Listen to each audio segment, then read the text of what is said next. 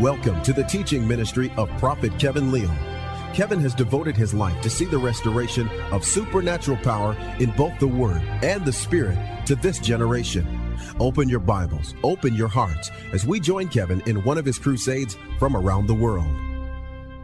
Has anybody ever been in a deep sleep? And when you wake up, it takes you a while to acclimate to the surroundings where you are. Now, there's a few people, they get up and they're cognizant of everything. Like, I know everything is happening. But most people, they kind of like, they're kind of groggy. They're kind of walking around. That's how these messages are about breaking shame. You're not going to have a wake-up call immediately most of the time. It's progressive because this is underground stuff that messes with your soul. And most of the time, shame is camouflaged as righteousness. I'm going to say it again. Most of the time, shame is masquerading as righteousness. Most of the time. Because the people that are trying to condemn you always do it from a higher moral position. That's just how it works. And so I was having a conversation this afternoon with a young lady, and she was hearing this message, and I could see that it was kind of just opening a little bit of light. But she got around some relationships that were close to her, and she saw shame coming towards her for the first time, maybe in that way. And she said, man, I was disgusted. I saw it for what it was. And so I want you to understand, these messages are waking up messages. Now, sometimes you just get this immediate breakthrough like, wow. But this kind of message over the next several months and years, you're going to begin to recognize, hey, this is shame trying to get on me. Or this is shame trying to come out of me. So, Father, I pray that there'd be a release of the ministry of the Holy Spirit to identify, clarify, and to remove and eradicate shame from every soul hearing this message in Jesus' name. Amen? Amen. Hebrews chapter 12, verse 2. How many know if Jesus does something, it's something we ought to do? I said, if Jesus is doing something, it's something we ought to do. He says, looking unto Jesus, the author and finisher of our faith, who for the joy that was set before him endured the cross. Somebody say, endure the cross. Come on, shout, endure the cross. Endure the cross. Despising the what? Shame. Come on, talk back. Despising the what? Shame. I can't hear you. Despising the what? Shame. Looking down on the what? Shame. Disesteeming the what? And sat down at the right hand of the throne of God. Everybody say, two crosses in the kingdom. Two crosses in the kingdom. The first cross is the one that Jesus died on that takes us to heaven. The second cross is the one that we die on that brings heaven down to earth. We love the first cross. I love my Jesus. I'm going to sing about my Jesus. Daddy, I'm going to sit in your lap. Relentless God chasing me down. Yeah. He'll leave the 99 for me, for me, for me. That's not a bad song. But you can only sing that song so many times. And then it's your turn to leave your 99 and chase down somebody lost. Now, if you're still singing that song 6 months from now, he left the 99 for me. And you're not chasing anybody else down, you're a defective disciple. Say, if you're not witnessing anybody else, you are a defective disciple. You're not out of the love of God, but you're out of the blessing of God. You're not outside the love of God, but you can pretty well forget about great blessings. You can just forget about it because the blessings have conditions. Everybody say the blessings have conditions. You know, it's amazing how people they live in a do-nothing world for the Lord, but they want to claim every promise, get every miracle. It's mine. It's mine. It's like a guy robbing a bank and asking for a credit application on the way out. I'm robbing you, but can I get some more credit? Now, let me describe shame. Shame is seeing in your soul or having somebody put something in your soul that is opposite the image and likeness of Jesus Christ. If it doesn't look like Jesus, get the hell out of my life. Say, if it doesn't look like Jesus, get the hell out of my life. Now, none of all you religious people, I am not cursing. I'm redirecting it back to the direction that it came from. That's right. Yes. Say, if it doesn't look like Jesus, get the hell out of my soul. I'm not cussing. I'm just redirecting this stuff back where it came from. Hell. Everybody say the kingdom of God, is nature driven. The kingdom of heaven, is nature driven. The kingdom of hell, is nature driven.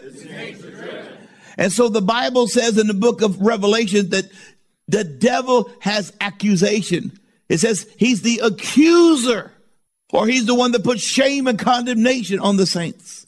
Now, you can be a born-again Christian, but you can be flowing to the devil's nature sometime when you have an attitude. So we talked about how to deal with shame when it's coming inside of you, when it's already in you, shame that you have. But tonight we want to deal with the shame game. When somebody tries to put shame on you, say, no more shame, in my game. Say, no more shame, in my game. We're going to despise the shame just like Jesus did. Shame is the wicked fruit of demonic accusations. It's wicked fruit, but it's subtle. It doesn't just come and directly hit you. It's got insinuation, condemnation, domination. Seduction is really a part of shame, really strong. And so a lot of you have been under shame for years, and it's put invisible barriers in your soul. It's put invisible barriers in your soul because every time you want to do great things, something almost, I can't. Say, inside of me is a full-grown Jesus. Say, inside of me is a full-grown Jesus. Well, if you're not attempting to do what Jesus did, you're hitting an invisible barrier in your soul, or you're just wicked and lazy. So Jesus said, I despise the shame, but you cannot despise what you cannot discern. You cannot despise what you cannot discern. I cannot despise what I cannot discern. And so tonight's message is to help you identify and discern shame so you can despise it. Let me just say what's going to happen.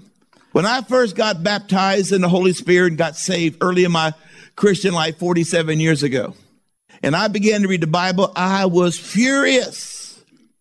I was just furious because I had been raised a Roman Catholic, and I'm not dogging the Catholics. That's just my testimony.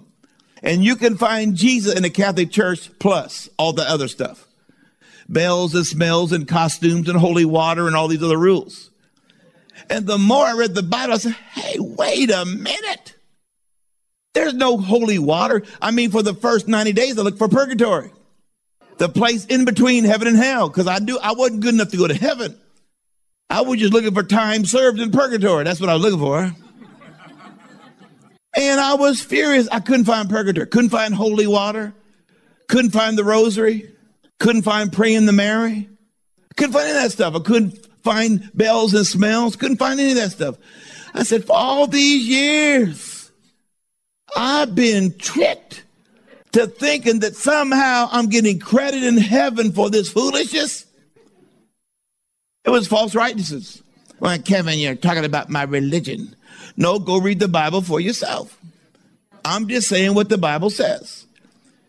See, you can't set people free without truth. I wasn't raised a Baptist. I wasn't raised a Pentecostal. That's where I came from. You want somebody to get with other stuff? Let them find their background and come on in. This is my background. And I know there's a lot of Hispanic people that have a generational background in that area. So I'm hooked it up where I know that you live. And God said, I want you to be free. I don't want any more shame in your game. Somebody say, no more shame, in my game. You cannot fight what you don't hate. I hate shame. I hate shame.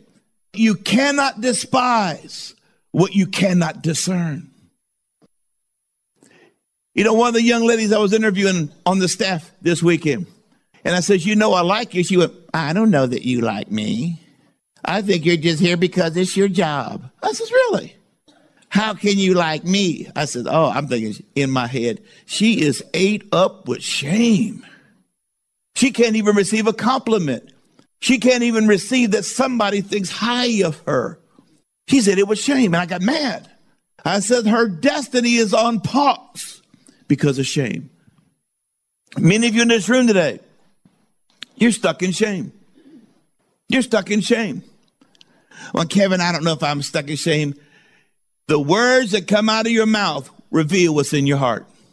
The words that come out of your mouth reveal more clearly than an MRI what's inside of your soul than what's in a human body. Jesus said, out of the abundance of the heart, the mouth speaks. I can't. God didn't call me. I'm not good enough. I'm a woman. I'm too old. I'm from Mexico. Oh, you know why you're laughing? Because that's an echo of some of your soul. I'm from Mexico. Go ahead. You cannot fight what you do not hate. Somebody say, Lord, show me how to hate shame. Lord, show me how to hate shame. Oh, that's not got a hate voice. Say it with hate. Show me how to hate shame. Say it with an attitude. Show me how to hate shame. Blast it out tonight. Show me how to hate shame. Because many of you have spent the majority of your life with rivers of shame coming in your soul. From parents, from churches, from leaders, from false friends, from broken friends. Romans chapter 8, verse 14 and verse 17. Now, if you don't know why something should be done, you won't do it. I want to put so much value on why this should be an important message for you so that you say, man, I need to understand shame. This is not some little nickel dime message. It's something that's going to change the destiny of every family. Many of you in this room, your kids are addicted to shame because you are. How many ever seen a woman breastfeeding? Whatever she eats is what the baby eats. Mom eat chicken, baby eat chicken milk.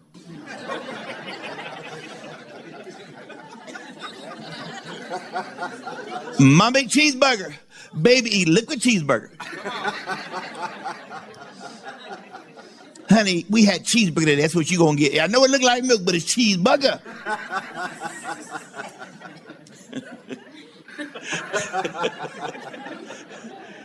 So whatever you're eating as leaders and parents and caregivers, you teach what you know, but you reproduce and pass on what you are. Everybody say you teach what you know. You teach what you know. But you reproduce what you are. But you reproduce what you are. You teach what you know. You teach what you know. But you transfer what you are. But you transfer what you are. And so if you're full of shame, guess what? Your kids are going to be full of shame too. And you're pre-programming those children for failure in most of their life. Romans chapter 8, verse 14 down to verse 17. For as many as are led, somebody say led, by the Spirit of God, these are the sons of God. See, if you cannot be led by the Holy Ghost, you're not a son or a daughter. You're a child. I got 14 grandkids from all ages. I got all the young ones. And when they're very young, we know they have potential, but we got to protect them. And we put them in a playpen. How many know what a playpen is? You know, when I was a young father, we didn't have these modern playpens. We had the ones made of oak, looked like a jail. Had the big oak bars. And we put them in baby jail. Everybody say baby jail. Baby jail. Because they could not discern the world around them, and to keep them safe, we put them in an incarcerated place, and we said playpen. But really, it was a baby jail. And some of you, you're in spiritual baby jail. You have not developed discernment. You don't read your Bible. You're not staying full of the Holy Ghost. And God loves you too much to let you loose on the earth. He said, I love you, little children. Sing your song about relentless love. You leave the 99 for me. But sing that song in baby jail.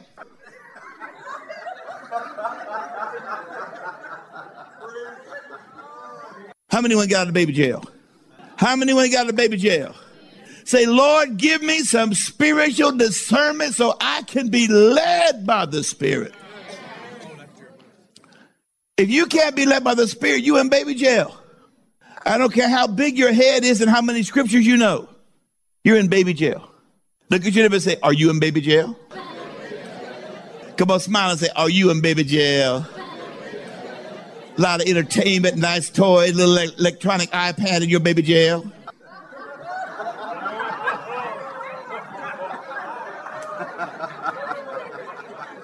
Romans 8:15. For you did not receive the spirit of bondage again to fear, but you received the spirit of adoption by where we call Abba, Father. The word Abba really relates in the Hebrew to my daddy God. Religious people hate you to have that intimate personal calling of God, my daddy God. They hate it when Jesus said my daddy God. And they hated it so much, they wanted to condemn him from blasphemy. Because they would not even say the name of God in Hebrew. They would call it the name. They wouldn't say his name. It'd be like if I'm so afraid of messing up saying the name, I don't say Pastor David, I said Pastor Name.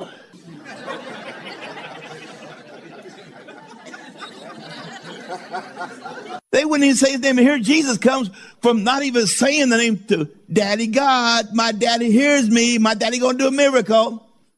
And the Pharisees were so irritated, they want to kill him.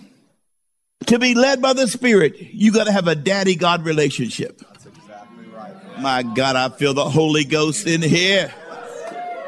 I'm about to go Pentecostal on you now. Come on.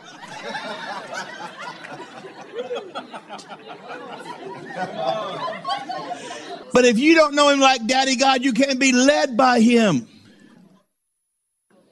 And so the destination of all preaching, prophecy, ministry, training is to get you to the place where you can discern him and be guided by him.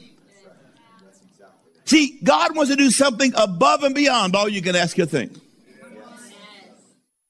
Now, if you really believe that, you'd be shouting, kicking your neighbor, high five. My God, I believe that. I believe that. We'll try one more time.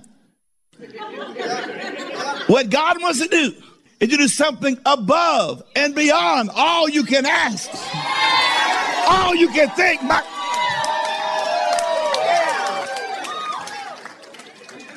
And the only way you get to something above what you can ask, the only way you get to something above what you can think is to be guided to it. Come on. See, God wants to do something so unknown. If he told you what it was, you would not recognize it. I got a smartphone in my hand that Isaiah the prophet prophesied 3,000 years ago.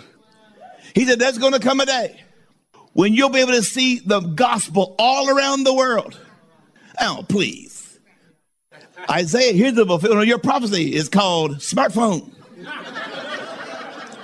If I gave a smartphone to Isaiah,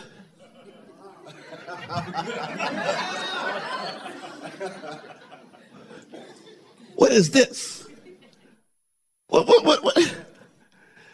Now you can look at his little box and you can be heard in Germany from Corpus Christi.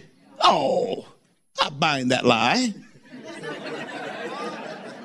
But it was above and beyond. Good. I said it was above and beyond. I feel an above. I feel a beyond thing. But you're only going to get there when you're led, when you're led. Come on, Jesus. And if you don't come out of baby jail and start reading your Bible, some of you will never grow because you don't read your Bible. When I watch Christian television, I watch all the programs of my favorite preachers. I always have my radio on Christian channels. That's not reading for yourself. Watching people eat is not feeding you.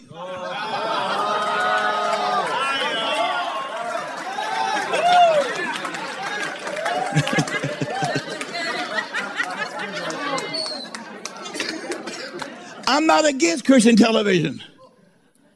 I'm not against Christian radio. But it is no substitute from you alone with your God. That's right, bro. It is no substitute for you reading the scriptures by yourself, where the Holy Ghost gives you a private interpretation for your situation. God is not a God of formulas. He's not a God of formulas. And I'm going to tell you this right now. When I get through preaching this message, I defy any of you to come up and ask me a question that requires a formula. I won't give it to you. Well, Kevin, I got a prophetic word. I'm going to be a millionaire. How should I go about that? Get in God's face. You got to get loose from baby jail first. I loose you from baby jail.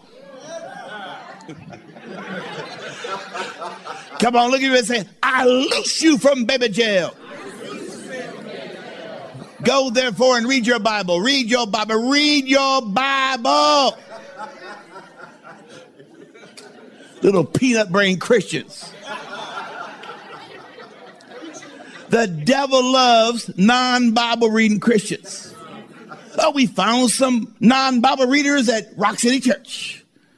They're easy because you got no way to discern. You got nothing to be led by. This is an above and beyond meeting. And unless you are able to be led by the Spirit, you're stuck in formulas. You're stuck in baby jail. Verse 16, the Spirit himself bears our witness with our spirit. We are the children of God. And if children, we are heirs, heirs of God, joint heirs with Christ. Somebody say joint heirs with Christ. Heirs with Christ. Say his inheritance, is my inheritance. His inheritance is my inheritance. And if you don't read the Bible, you don't know what you inherited. You have no idea what you inherited. And so today God is saying, I want you to learn to discern shame. Because if Jesus had to despise shame, that means it's powerful. And if he had to do it, we got to do it. That's right. John chapter 5, verse 19 and 20. This is how God wants the people that are mature in Rock City to live. This is the destination. Jesus answered and said to them, most assuredly, I say to you, the Son can do nothing of himself, but what he sees the Father about to do. For whatever the Father is about to do, he shows the Son in like manner what he's about to do. For the Father loves the Son and shows him all things that the Father is about to do. And he will show him greater works than these, that you may marvel. You see, God designed the Christian life to be learned and lived by leading, not a bunch of rules you memorize and be afraid of a religious policeman saying you broke the rule number 1, number 3, number 17. You got to learn how to be led by the Spirit. And here's why shame is so destructive. Romans chapter 2, verse 15. Now, in the context of this, he's talking about the law and the written word and why it's so important. And then he comes to this statement, who show the work of the law or the Torah written in their hearts. Hold on. Their conscience also bearing witness between themselves and their thoughts. In other words, you're looking at your thoughts while you're thinking your thoughts. Here's what your thoughts are doing. Your thoughts are either accusing you or excusing you. Everybody say, accusing me, or excusing me. Accusing me or excusing me. This is the work of your conscience. And if you don't have a functioning conscience as a Christian, say hello to religion. If you don't have a functioning conscience as a Christian, say hello to baby jail.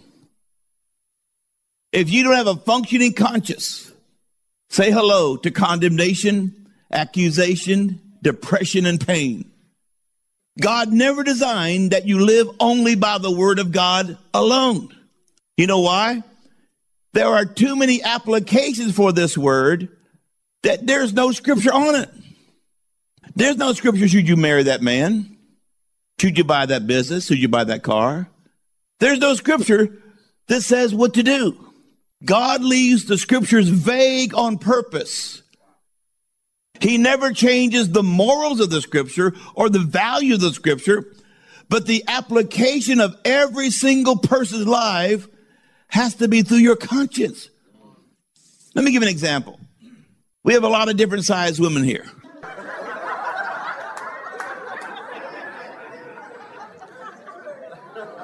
Well, that's dangerous territory right there. We got some undercover chubby lovers. Like I said last night, some guys like them thin.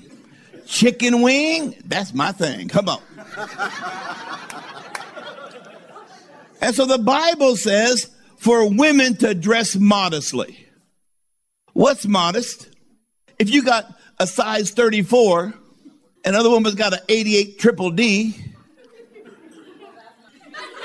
She said, that's not true. It's an imaginary story, lady.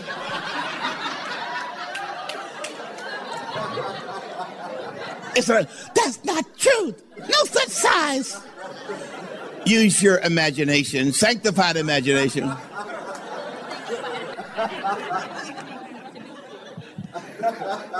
You know, I go to Colombia, South America, and it's kind of the headquarters of plastic surgery. And so a lot of people that got plastic surgery. And there was a lady, she was in church, and she had breast enlargement, and they were just way too big.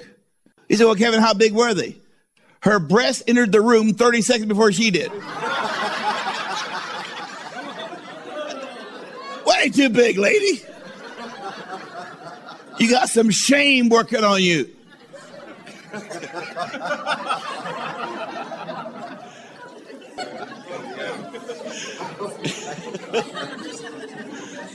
But what I'm saying is, you can't say, I can wear this or I can wear that.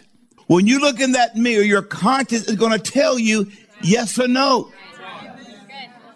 Listen, there isn't such a thing as pants being too tight.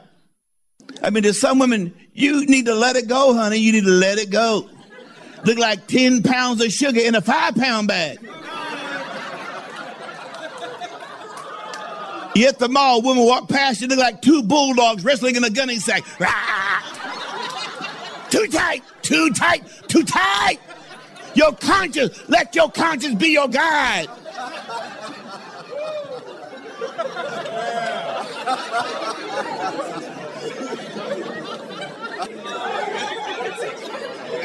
Somebody's dog fighting in your pants, lady, too big.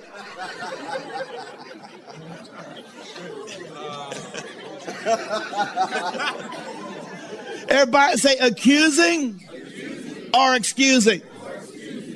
And many Christians in this area, their conscience is broken. You see, your conscience can change positions and conditions. The Bible said there's such a thing as an innocent conscience, a pure conscience, a righteous conscience, a debased conscience, a defiled conscience, a religious conscience. That's what I had. I had a religious conscience. A seared conscience. Been categorized. You don't feel anything. A weak conscience. And so you got to understand, even though you're going to church, your real spiritual life is at the functioning of your conscience. Why? Because it accuses or excuses. What's your conscience do? Accuses or excuses. What's your conscience do? Accuses or excuses. What's it do? Accuses or excuses. And there's another conscience we're going to talk about. It's called a shame-based conscience. Everybody say shame. Shame says I am something wrong. Guilt says I did something wrong. You are obeying the shame that's coming to you because your conscience was preset, like a thermostat in a house to shame. You just obey shame. You surrender to shame. You're codependent to shame. And sometimes if you grow up with it, you don't even know it. Has anybody been around places that have stockyards? Or they have animal feedlots? And you can smell those things 50 miles from the destination. If the wind's blowing that way, you got 30,000 cattle and they're feeding them and they got all the excrement, it's coming your way. But if somebody been living around those feedlots all their life, they say, what's that smell? I don't know. What you talking about? What smell? They don't smell why they've turned it off in their head. Or like people who live next to railroad tracks, they don't even hear the trains anymore. People who live near airplanes, they stop hearing the airplanes coming and going. Your conscience is the same way. You can live around dysfunction, religion, sexual perversion, craziness, and you are unaware of it because your conscience is set on shame, on religion. You're in a prison of your own perception. What's your conscience do? What's your conscience do? What's it do? Man, so it's easy to play the shame game on those people. But we're going to get you out of jail. Look at you and say, we about to break out of baby jail. It's going to be a jailbreak. It's going to be a baby jailbreak. We about to break out of baby jail. We're going to be led by the Spirit. You see, if your conscience is not active and set to innocence, you can't be led by the Father. You're led by the conscience. And whatever condition your conscience is in, that controls your choices. It controls your responses. It controls what you let in. It controls what you put out, because the function of a conscience is to accuse or excuse. What's your conscience do? Accuses or excuses. What's your conscience do? Accuses or excuses. What's it do? Accuses or excuses. Have you ever seen Christians or so-called righteous people, and you say, what is wrong with these people? How could you ever do this? Their conscience. How could you ever let that come out of your mouth? Their conscience. How could you wear that? Their conscience. Hello? And about half of you in this building, you need to hit the reset button on your conscience. Church folks, don't fool me.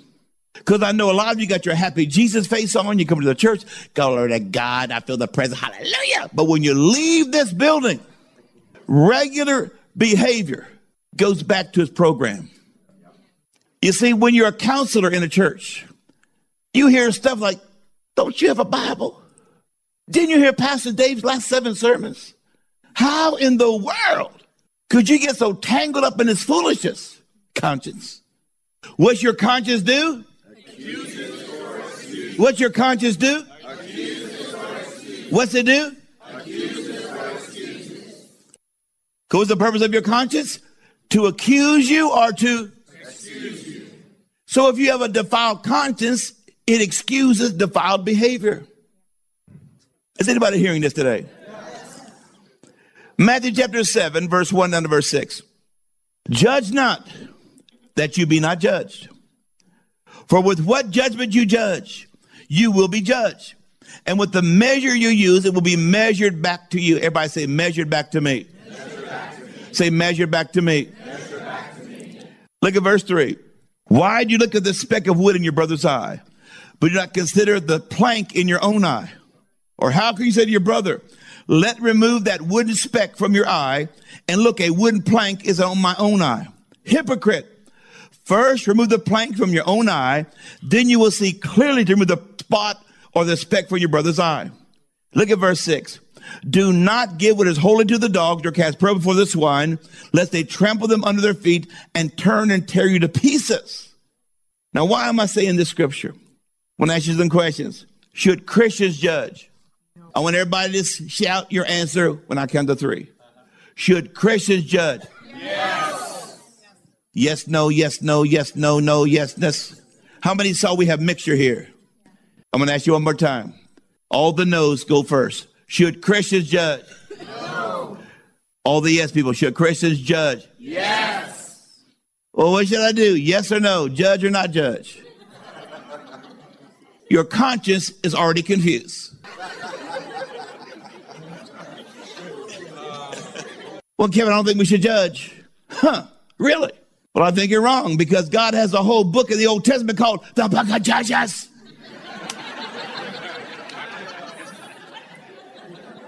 Here's the answer. And when I show you in scripture, you're going to get this. You see, some of you, when you try to witness to your relative, that you can't judge me, bro. You can't judge me. I can't judge your motives, but I can judge your behavior. I can't judge your intentions, but I can judge your behavior.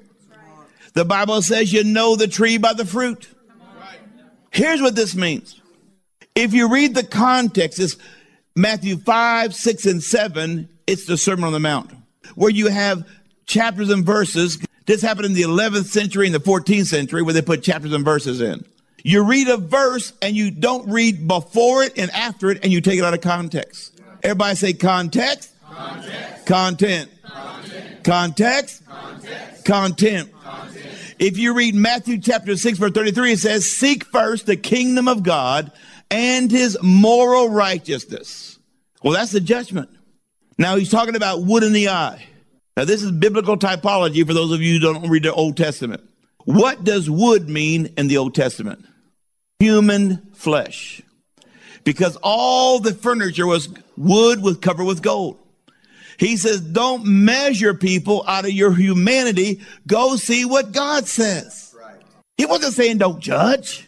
He was saying don't judge with a human eye, judge with God's eye. For with the measure or the nature that I judge, it comes back to me. So if I judge righteously, what's going to come back to me? If I give mercy, what's going to come back to me? If I give balance, what's going to come back to me? Balance. So he's not against judging. He's against wrong, false judging. So here's what he's saying. I can't judge your motive. I can't judge your intentions. And whenever you start judging people's motives and intentions without a conversation or knowing the situation, you're in false judgment. Say, if I judge people, without knowing their motives, or their intentions, it's false judgment. How many got that? Now here's the problem. If I judge you with false judgment, it's going to come back to me, and I begin to judge me with false judgment. And who do you talk to more than anybody else? So who you judging wrongly? You're judging yourself wrongly. And if you got a shame-based conscience, a defiled conscience, a religious conscience, man, you are in agony in your self-life. Everybody say shame, says I am something wrong. Guilt says I did something wrong. Everybody say accusing me or excusing me. Accusing me or excusing me. This is the work of your conscience. There are things that God says you can do, but you won't do. And there are things that God says you can't do, it will destroy you, and you're doing them. Because your conscience either accuses or accuses or accuses or. And so one of the reasons you have such troubled times in relationships, that if I have a relationship with somebody, and they look good on the outside, but they judge on the inside and their conscience is bad, it's going to be agony being their friend. It's going to be agony being their husband. It's going to be agony being their wife. I can't judge your motive. I can't judge your intentions. And whenever you start judging people's motives and intentions without a conversation or knowing the situation, you're in false judgment. And they can quote all the right scriptures. But when they talk to themselves, they have false judgment. And what shame is false judgment. It is false judgment. Let me tell you something. You don't even know your own heart. You don't even know your own soul. Paul said, I don't even judge myself. Because we're trapped in time and space. We have all these things that influence us. It takes the Holy Ghost to show me my motives and my intentions. Hebrews chapter 4, verse 12. For the word of God is living and powerful, sharper than any two-edged sword, piercing even to the division of soul and spirit, and of joints and marrow, and is a discerner of the thoughts, motivations, and intentions of the heart. This is what happens to you. Has anybody ever had God deal with you about being proud, self-righteous, angry, selfish, greedy? And until God says something, your conscience just excused you. What's your conscience do? What's your conscience do? What's it do? Some of you are stealing from your boss because you said he should be paying me more and I'm just going to give myself a raise. Ka-ching. And so in order to really be led by the Spirit of God, you have to have your conscience reset. Because the function of the conscience is it excuses or. And so if you are not having a balanced conscience, the accusing part doesn't work or the excusing part doesn't work, and you can get all messed up. And God's going to say, your conscience is so messed up, I'm going to put you in baby jail. Oh, I believe in baby jail. Prophet Kevin, will you please pray that God open doors for me? Do you read your Bible? Not as much as I should. Well, how much should you? Give me specifics. Well, I read some last month. How much you read? Like 5 verses. You in baby jail. You're in baby jail. God can't lead and guide you because he leads you from the word. He leads you from the word in the Bible and the word in the Spirit. And none of those words contradict each other. The Spirit and the word, they will agree. Kevin, will you pray that God bless my finances? Do you read your Bible?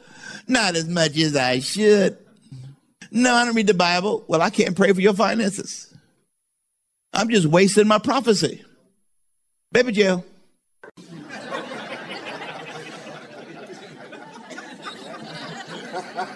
Hey, this is not the Magic Kingdom in Orlando. Twinkle, twinkle, little star. A lot of people say, if I say the prayer in Jesus' name. Everybody go, Jesus' name. Jesus' name. You can be living like a hound dog, not reading your Bible, don't pay your tithe, but the Bible said, if I pray in Jesus' name. He said, Lord, Lord, I want this, I want that. Pastor Dave said I can have this, Pastor Dave said that. You don't read your Bible, don't pray, don't fast, don't obey any of God's commands. And you pray a prayer, oh God, help me in Jesus' name. It's not a magic formula. It's not abracadabra, y'all. That's right. If you're not being led by the Spirit, you can say Jesus' name all you want to. You got to be in harmony with the Spirit. I said you got to be in harmony with the Spirit. Now, here's what you got to do. God wants shame to stop coming out of your mouth. He wants shame to stop coming out of your family mouth. He wants shame to stop coming out of husbands. He wants shame to stop coming out of wives towards each other, towards your kids. Why? It's demonic. It's a demon thing. Matthew chapter 5, verse 44 and 45. But I say to you, love your enemies.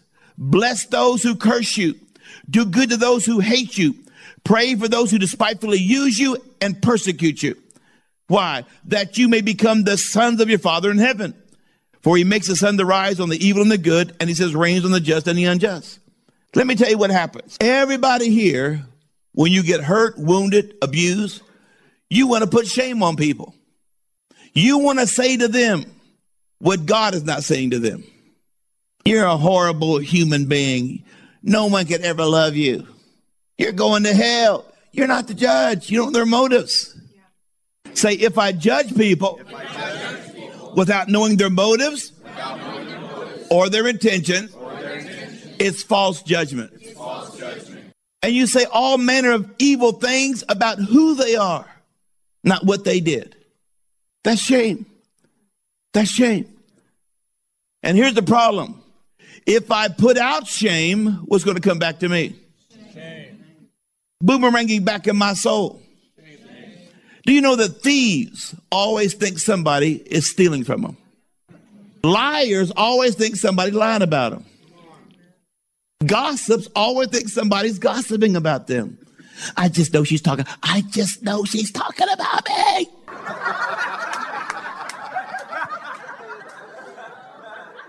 Because you got shame in your heart and you have no rest, you have no peace. Shame is seeing in your soul or having somebody put something in your soul that is opposite the image and likeness of Jesus Christ. Luke chapter 6, verse 28. Bless those that curse you. Pray for those who despitefully use you. Romans 12:14. Bless those that persecute you. Bless and do not curse. So he says, don't put shame on people. Now, a lot of you, you've had shame come towards you. And many of you don't know how to deal with shame. You have probably never heard this in a church. But when you see it, you're going to go, oh my God. In the Old Testament, who was the wisest person in the Bible? Solomon. But God gave him parameters. He said, don't do this, don't do this, don't do this. Solomon married 300 foreign wives for covenants. And he went into those wives and had sex with them. Solomon put heathen idols in the temple of God. He really messed up. He really messed up. His morals got messed up, and it polluted his wisdom. So when I was a young Christian, I'm reading the book of Ecclesiastes. I went, what is going on here? That was the craziest book I ever read. I said, well, it's in the Bible. It says it's in the Bible, so word of God. Let me say this. Everything in the Bible is truly stated, but everything in the Bible is not a statement of truth. Everything in the Bible is truly stated, but everything in the Bible is not a statement of truth. Everything in the Bible was recorded accurately, but not everything in the Bible is a statement of truth. What about Job's friends? They didn't tell the truth. And so I said, Lord, why did you put the book of Ecclesiastes in there? Here's what he said. I wanted to demonstrate what happens to somebody called of God who gets into morality. Everybody say the kingdom of God, is nature driven. The kingdom of heaven, is nature driven. The kingdom of hell, is nature driven. Let me read a couple of things so we can see this. Because if you don't deal with shame, your life will become the book of Ecclesiastes. Ecclesiastes chapter 1, verse 16 down to verse 18. Now imagine this wise guy saying this. I commune with my heart saying, look, I have attained greatness. I have gained more wisdom than all who were before me in Jerusalem. My heart understood great wisdom and knowledge. I set my heart to know wisdom and to know madness and folly. What? I want to know insanity? I perceive that this is also grasping for the wind. Now look what he says. For where there is much wisdom, there is much grief. And he that increases knowledge increases sorrow. That's not what the Bible says. But this guy had his conscience twisted because of his sin and his issues. Ecclesiastes chapter 2, verse 1 down to verse 3. This is the wisest guy in the world talking, but after sin. I said in my heart, come now, we'll test you with mirth. Therefore enjoy pleasure. But surely this is also vanity, foolishness. I said of laughter, madness. And of happiness, what does it accomplish? And look what he said in verse 3. I search in my heart how to gratify my flesh with wine, while guiding my heart with wisdom. What? I'm going to get bliss drunk, and then I'm going to begin to operate in wisdom? I want to get high and think about the wisdom of God. Are you out of your mind?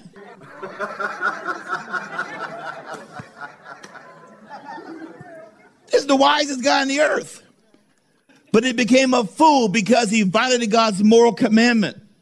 How to lay hold on folly till I might see the good of the sons of men doing in heaven all the days of their life. Now, why is this so important? Shame is seeing in your soul or having somebody put something in your soul that is opposite the image and likeness of Jesus Christ. Say, inside of me, is a full-grown Jesus. Say, inside of me, is a full-grown Jesus. Because many of you are living in the book of Ecclesiastes. And God said, I'm about to reset your conscience, reset your heart, remove shame out of you, and you will begin to be so aggressively towards the things of God, because I can see clearly. Shame is spiritual. Everybody say shame is spiritual. Shame destroys discernment. Again. There is a connection between shame and the victim mentality. Anybody who lives in shame sees themselves as some kind of a victim. And in Jesus Christ, you are not a victim, my dear. You are not a victim, sir. You're supposed to be victorious. Everybody say the prison of perception. Say the prison of perception. Now let me give you a definition of shame. Because many of you, when you recognize what's been coming at you to the people you love, the people you work with, the people you serve with, voices of your past. You're going to say, oh my God, I've been infected by shame. I need to purify my heart from shame. Shame is a voice declaring distrust, distrusting them, distrusting yourself. Shame is a voice that brings dishonor. Shame is a voice that brings disgrace. You don't feel any kind of grace or honor. Shame is the voice that makes you feel I'm disfigured, I'm defective. Shame is the voice that makes you feel I am unworthy, I am devalued. Whenever you see people trying to buy things they really don't need to impress people they really don't like, it's a sign of shame. It's a sign of shame. I want you to be feeling something different about how I really am in this station of my life. That's shame. You're devalued. You are devalued. Disconnected. Shame makes you feel disconnected. Shame makes you feel disillusioned. Shame makes you feel dissatisfied. Shame makes you feel disapproved. Shame makes you feel disrespected. Notice how many words have dis there. The prefix dis means to take away. God is not here to dish you. God is here to add to you. Shame-based personalities and consciousness produce feelings and thinkings. I am unrighteous. I got to work harder. I got to do something else to add to it. You can never rest. Whenever you see people that can't rest, it's always a sign of shame. They're anxiety driven. They're always worried about what people, I don't know. What do you think I could do? They're operating with shame in their heart, shame in their conscience. You are unlovable. Nobody wants to love me. That's shame. I'm unwanted. I'm unneeded. I'm unvalued. I'm unappreciated. I am unnecessary. Nobody wants me. I reject myself. Now here's the problem. You don't see the world as it is. You see the world as you are. Your heart reflects everything around you. Everybody say the prison of perception. Say the prison of perception. Some people say, well, I'm going to go to another city and have a new start. It won't work. Because what creates the problems here will create the problems there. What creates the problems here, you're taking it with you. What made you blessed here will make you blessed there. You know, I want to record every single prophecy that I give. You know why? People hear out of their shame many times. Well, Kevin, you said this. You said that. A couple of years ago, I gave a prophetic word in a very reputable church. And this woman was irate at her prophecy. The next day, she called the office saying, Prophet Kevin said this and that and this and that. It was a false prophecy. Well, everybody can miss it. And if you say that wasn't a good word, I say, okay, God has a lot of mailmen. Disregard my mail, get another mailman. God got more mailmen than Kevin Little in the kingdom. Everybody can miss it. And if you think you can, you got some kind of issues with shame. I said, well, let's do the practical. We recorded it, write the prophecy out. We wrote the prophecy out, gave it to her. Her response was this: some of this prophecy is missing. I know there was more. He said stuff that was bad.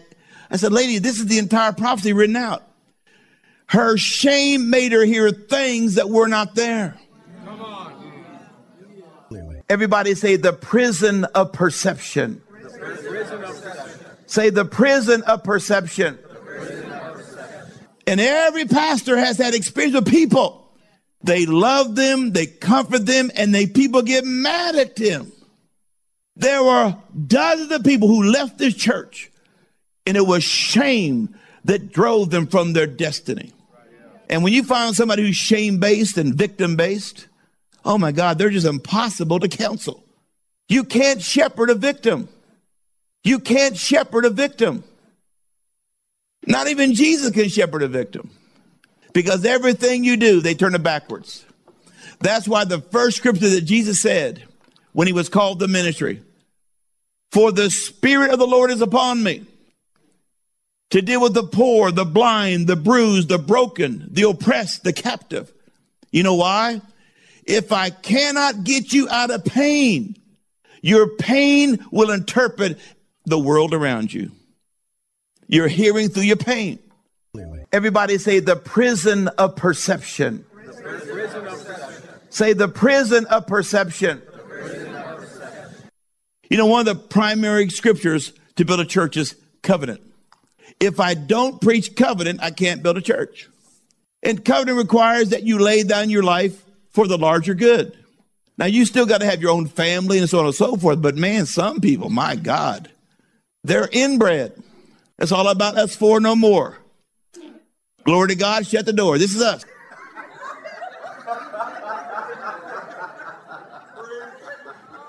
Little inbred people. But we got a whole mission. And you four can't fulfill the mission by yourself. If there's only four of you, you can't be the fivefold ministry because something's missing. 1, 2, 3, 4. Oh, man, we're missing number 5.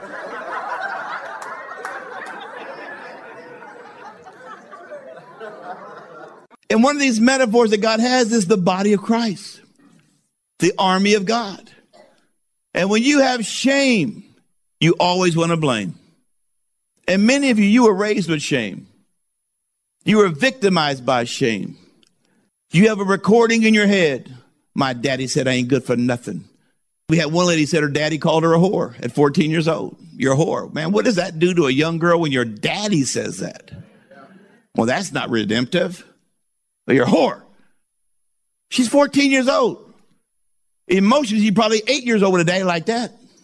Say, if I judge people, without knowing their motives, or their intentions, it's false judgment. I can't judge your motive. I can't judge your intentions. And whenever you start judging people's motives and intentions without a conversation or knowing the situation, you're in false judgment. How are you supposed to live with that the rest of your life? Had a beautiful 35-year-old woman. Her father never once ever held her or said, I love you in 35 years. How messed up was she? She was very promiscuous because her daddy put shame on her, didn't protect her. Let me just say this. All of you parents, you need to be having shame removal conversations with your children. Because when they go to school, little kids are mean, they're evil. And whatever their issues are, they'll come back crying. He said I was too black. He said I was a horrible alien.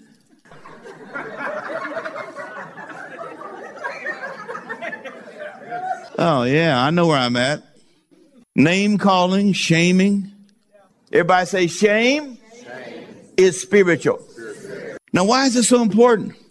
Because you as parents need to be the filter to remove shame from your children's lives.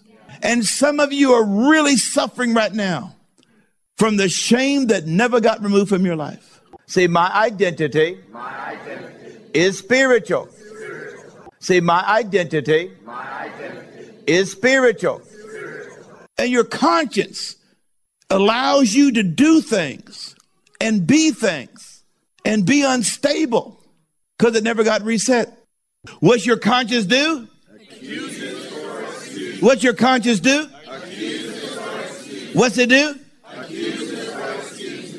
One of the foundational scriptures is covenant.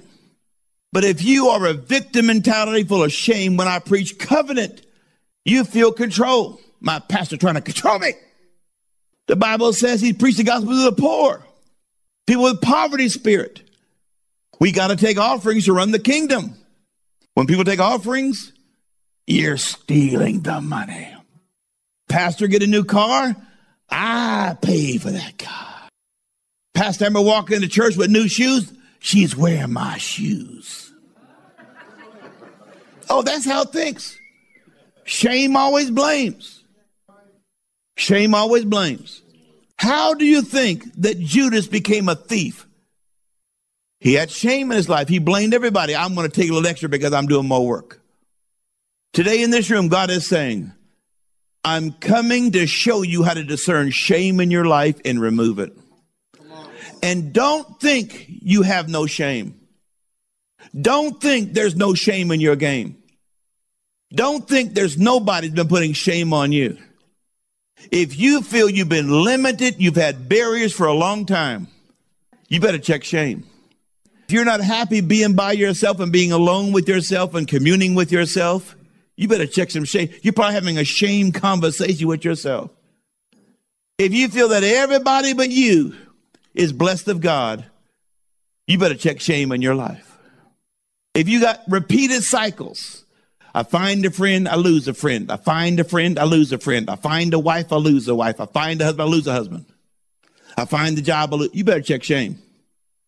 Because God wants you blessed. I said, God wants you blessed. Now, I made it kind of funny, but really, this is the most serious thing tonight. Because if you deal with the shame, it will affect your conscience. If it affects your conscience, it affects your decisions. If it affects your decisions, it affects your hearing. What is the function of the conscience? It either accuses you or it accuses you or and if your conscience is messed up, man, you're messed up totally. Now, you're not out of God's love, but you can't be led by the Spirit.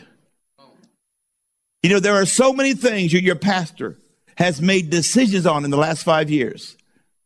There wasn't a scripture. He got a dream, got a prophecy, got a feeling in his heart. So many things Pastor Amber's doing, she didn't get a scripture. She had to be led by the Spirit. And many of you triple and quadruple guess if God is talking to you. Now, some of the things, you ain't got to pray about it. We're praying about fornicating in Jesus' name.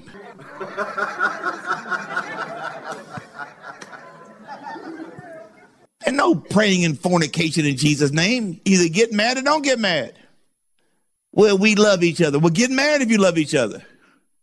I know I'm talking to some people in this room today. See where it's clearly expressed in the Bible, you ain't got to pray about it. Right. Well, I'm praying about tithing. Liar!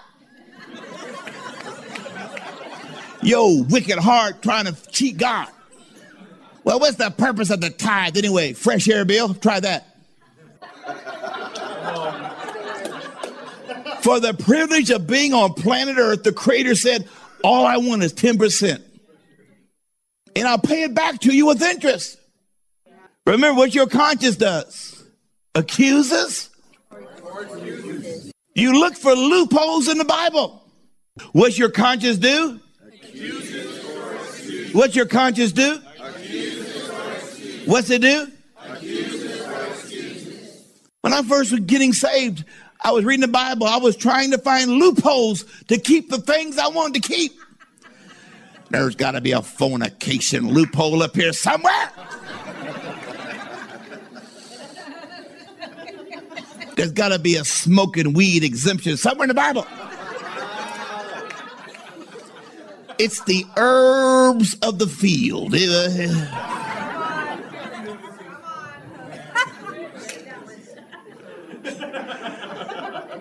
I was trying to find loopholes in the Bible, but it was my shamed conscience, my religious conscience, my debased conscience.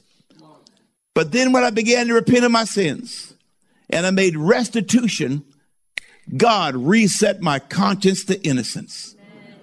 I could hear him. He said, I can't hear God clearly. It seemed like everybody said, God told me, God told me, God led me, God told me. I see the good things, but God never talked to me. He talks to you. You got a messed up conscience. You can't hear him through your conscience. Above and beyond all you can ask or think. Come on. Yes. Well, how come Pastor Dave got 3 coffee shops and got nice cars and he always wears nice clothes? And how come? He hears God. He led of the Spirit. He gets more blessing by accident than you do on purpose because he is led by God. Oh, that was an accidental. Oh, that was an accidental blessing. Favor.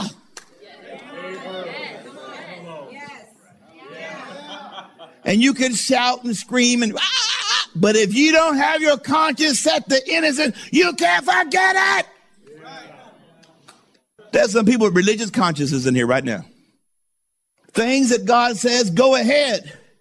I don't know. I don't know. I don't know. Anybody ever see The Wizard of Oz?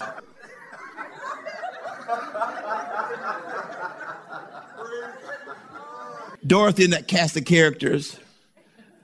Lion didn't have courage.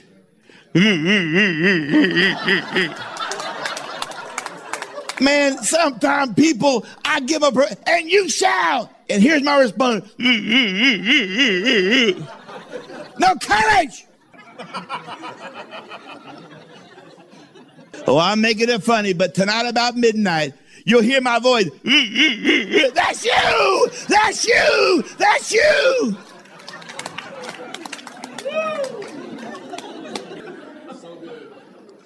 Let's get our conscience reset, guys. What your conscience do? It accuses our excuses. It accuses our excuses. It accuses our excuses. And what the Bible says, the Bible says. There's some stuff you ain't got to pray about. You don't have to pray about some stuff. What the Bible says, no. Do not steal. Do not lie. But Lord, what kind of lie were you talking about?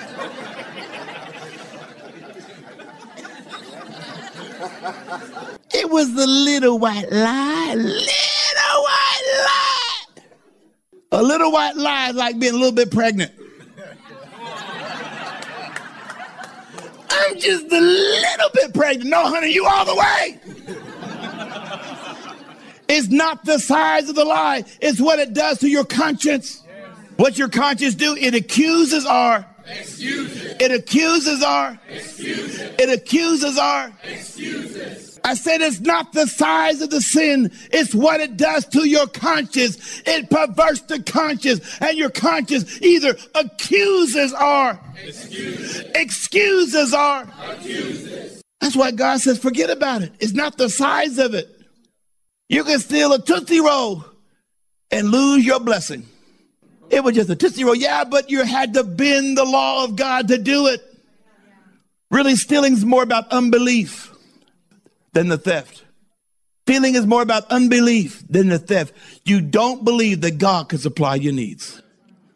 You don't believe his character. Today, God is saying, I'm coming to do it shame. Some of you feel so devalued. You feel so disrespected. You feel so dishonored, so disfigured. You look at everybody else's body to say, if I had her body, I'd be blessed. If I had his hair, I'd be blessed. Well, there's guys like that. They think hair is the key of life. If I had hair, I'd be there. That's shame working on you. When you see these advertising on television, much of the advertising is shame-based. It's shame-based. And if you are living that way, you just suck it in, suck it in. Today, God is saying, I'm coming to give dreams and visions and prophecy and supernatural experiences to reset your conscience, to deliver your soul from shame. I'm going to tell you what's going to happen. These young kids are about to have a visitation from the Holy Ghost.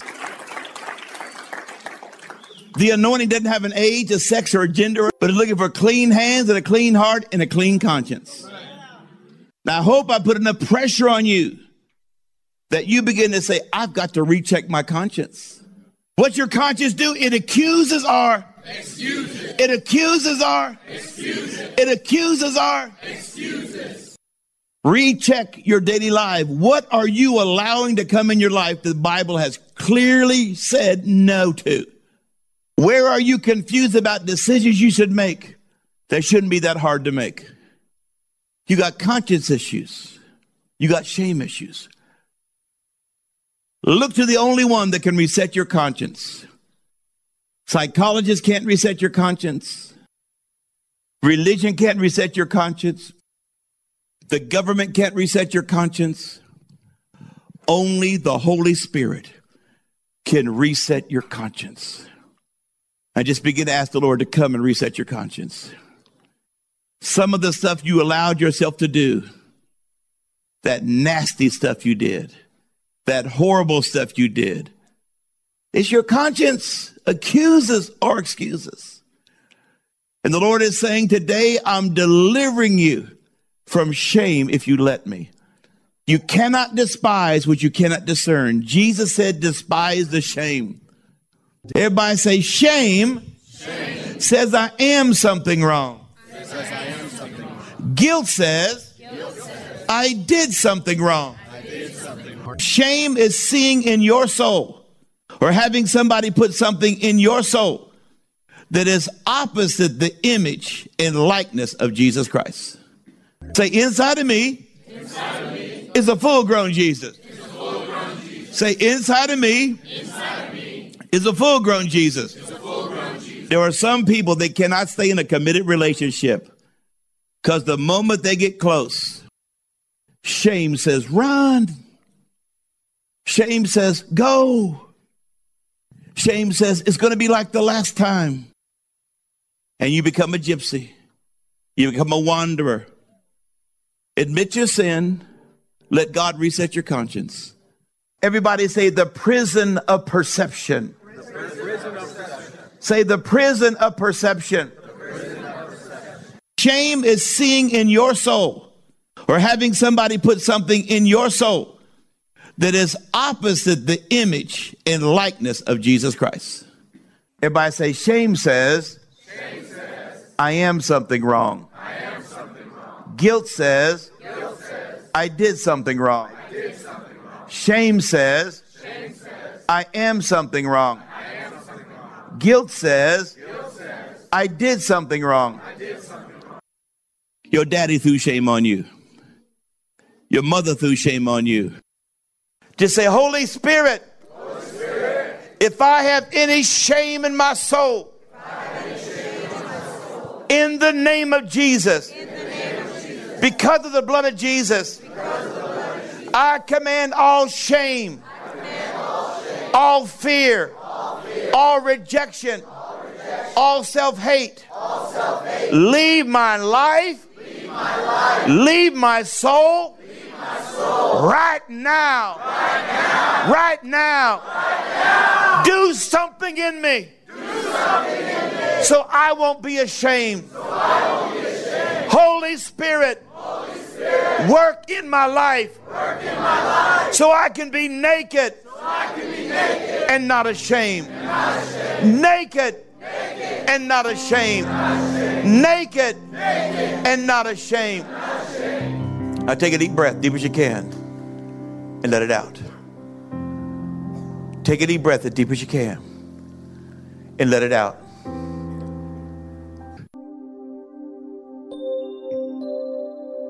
Our prayer and heart's desire is that today's message has caused you to see Jesus more clearly, causing you to become a better disciple, walking in both wisdom and power in your generation.